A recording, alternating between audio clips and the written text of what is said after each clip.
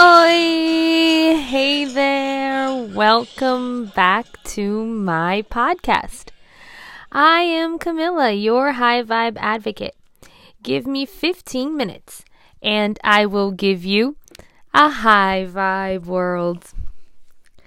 I hope you guys took advantage of 2/22/22, which was just yesterday, to concentrate your energy and manifest the deepest desires and transformations for your life. My parents are actually visiting me right now, and we took advantage of it yesterday to write this list of 22 things that we're grateful for and 22 things that we would like to manifest. And it was also a wonderful exercise to remember how blessed that we are in life, and also to see what makes us truly happy and what still needs improvement. So that was really cool.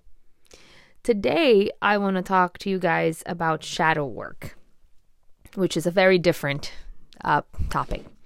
I actually don't remember if I have done an episode on this already. It's possible that I have, but I don't believe I have, or if I did, it's time for it to be done again. One of my friends was talking to me about this, and she listens to my podcast, which I'm very grateful for, and she suggested that I do an episode on it, and I agree that it's a much needed one. Our shadow is the unconscious and disowned part of our personalities. You know, the part that the ego fails to see, fails to acknowledge, fails to accept.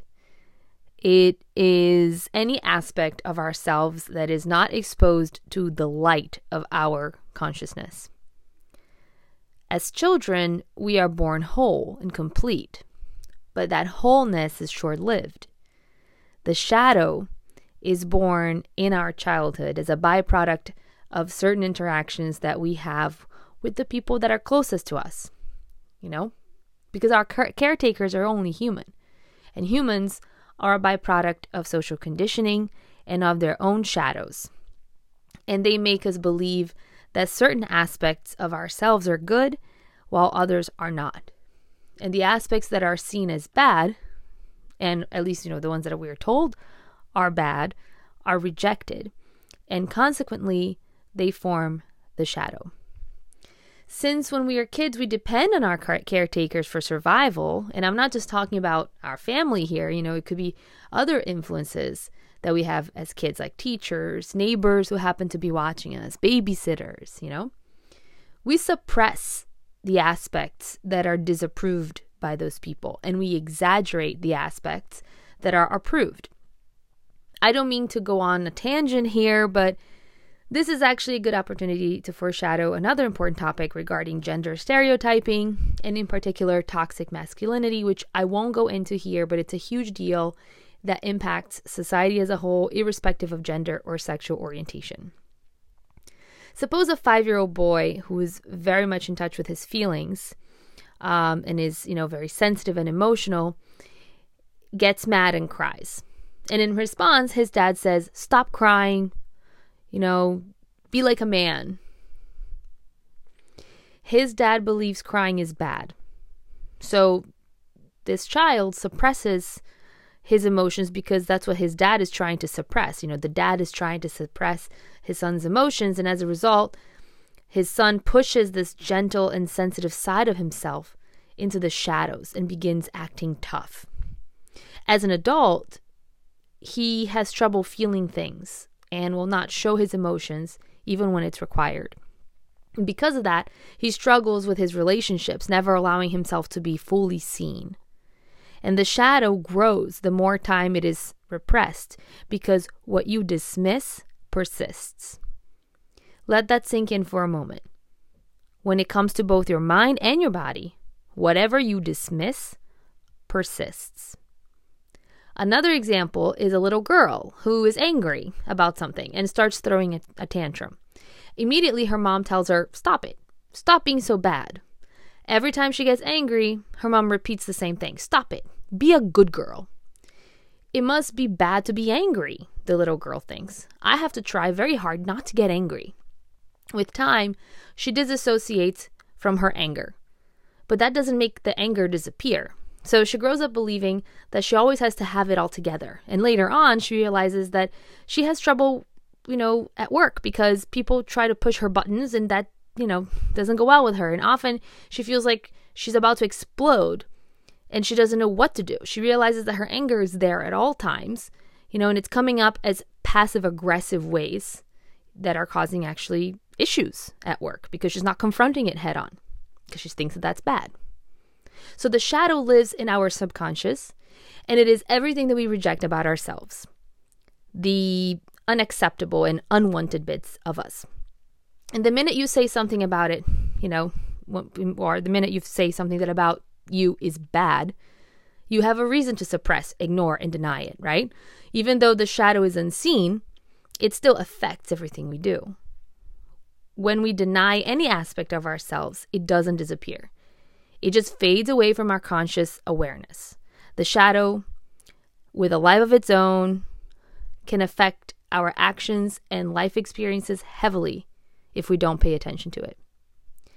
The shadow is the reason we do certain things in life without understanding why we do it. We become adults and we feel that we should be able to handle life better, yet we keep falling into the same unhealthy patterns. And that's because the shadow operates outside of our conscious awareness in the form of unconscious and limiting beliefs. But the shadow isn't just negative and dark. The shadow contains so much potential and gifts and talents that haven't been unearthed yet. Great things may end up in the shadows as well. I mean, think of Disney movies and, think of like Frozen or Cruella. Imagine, for instance, a girl who was born with a strong sense of self and she knows who she is. She knows what she likes and what she doesn't like. She asks for what she wants and she for sure isn't afraid to speak her mind. She's a strong little girl, but she is raised in a family that constantly tells her to tone it all down because she is too much. The parts of her that are strong and confident are rejected, so she rejects those aspects of herself. And she grows up to be quiet, sweet, and obedient. But she doesn't understand why her life is so painful. And the truth is, she suppressed some important aspects of herself, and therefore she feels divided. She has a shadow side that she doesn't quite know how to bring to the light. And the reason positive aspects are contained in the shadow is that we are afraid of what people will think or react when we tap into it.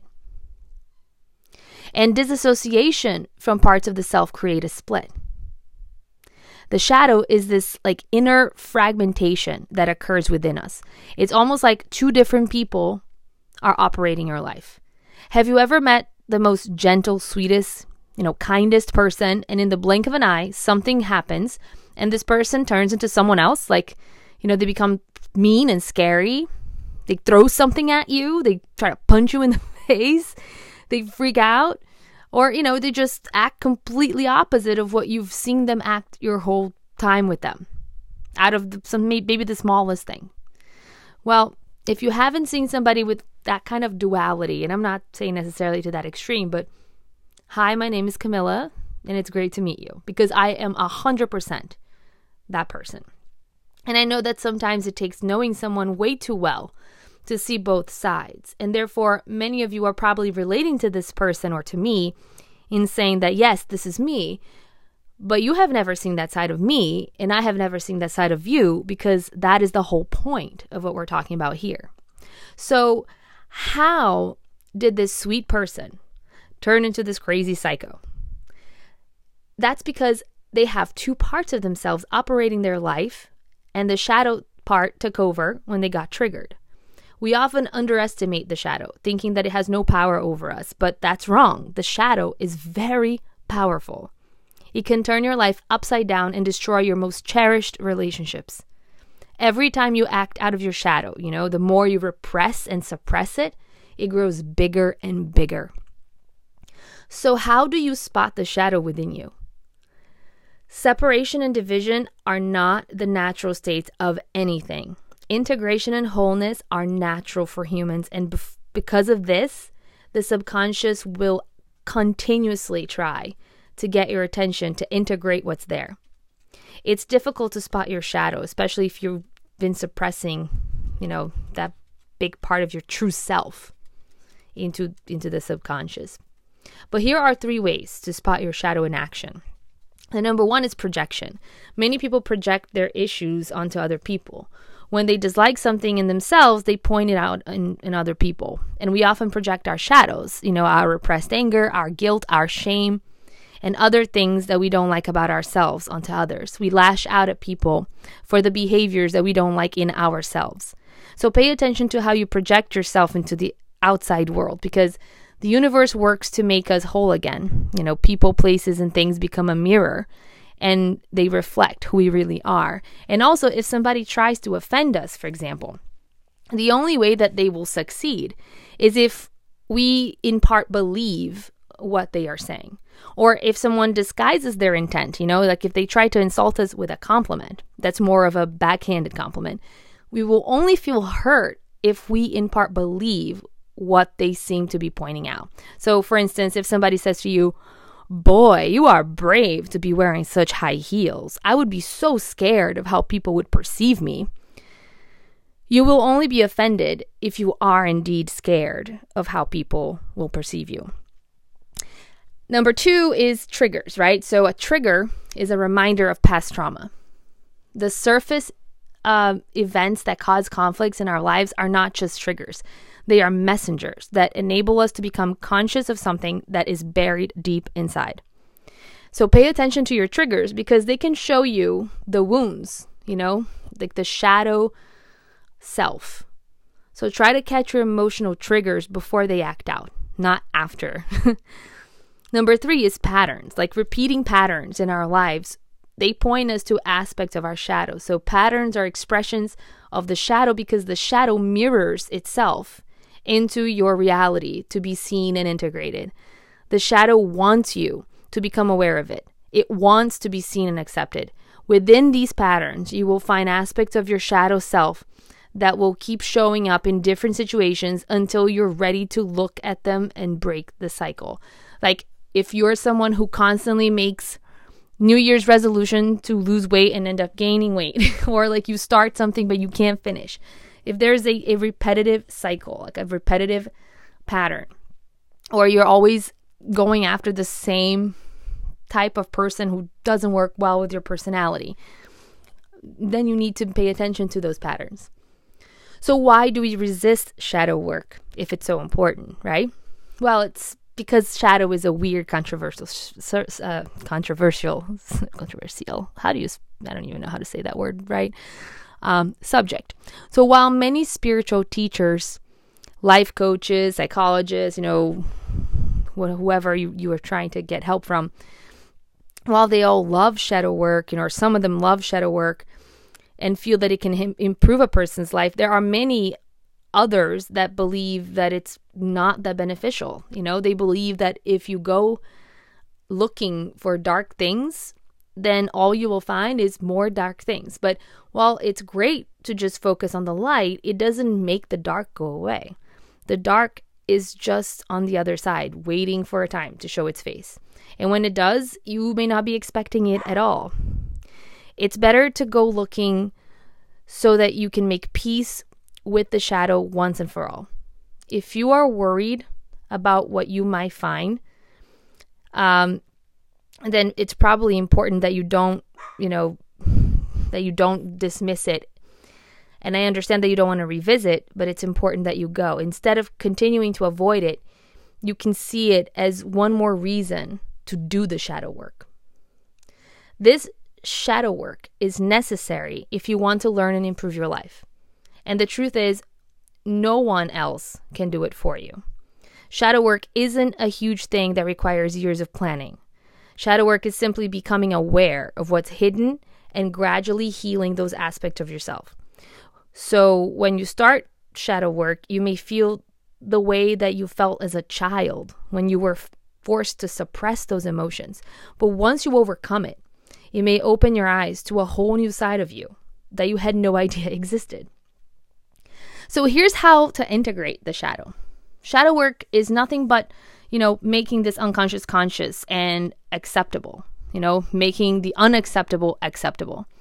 That's all that you're trying to accomplish. And the goal of shadow work is integration. The integration of the unconscious leads to complete and total awareness. To do shadow work is to bring your shadow closer to you. It is part of who you are after all, so you have to do it. And the goal is to bring your shadow into the light or shine a light onto the shadow.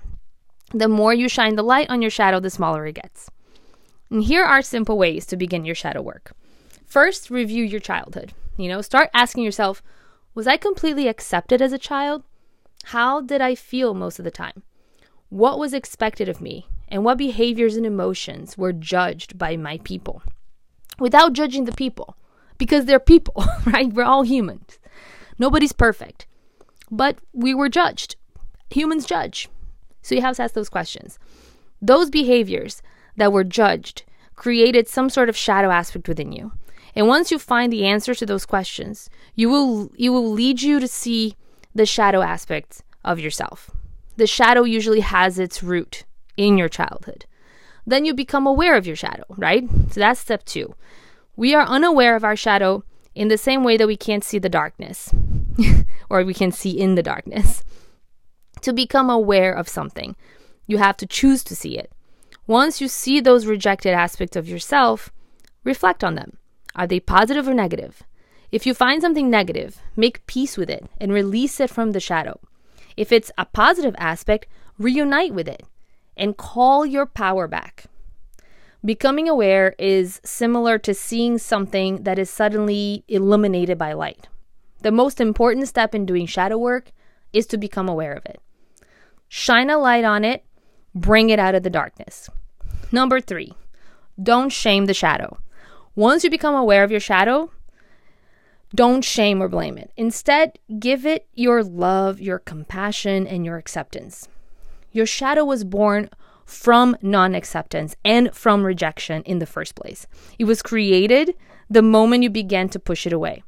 Antagonizing the shadow even more only adds fuel to the fire. The shadow is a part of who you are, so look at it from a place of love. Love your shadow for all that it is. Number 4, use your triggers. Triggers are messengers and are an invitation to delve deeper into the unconscious things. The messengers are the events that cause an extreme emotional reaction within you. Naming triggers such as, change them and, whatever you want to name them,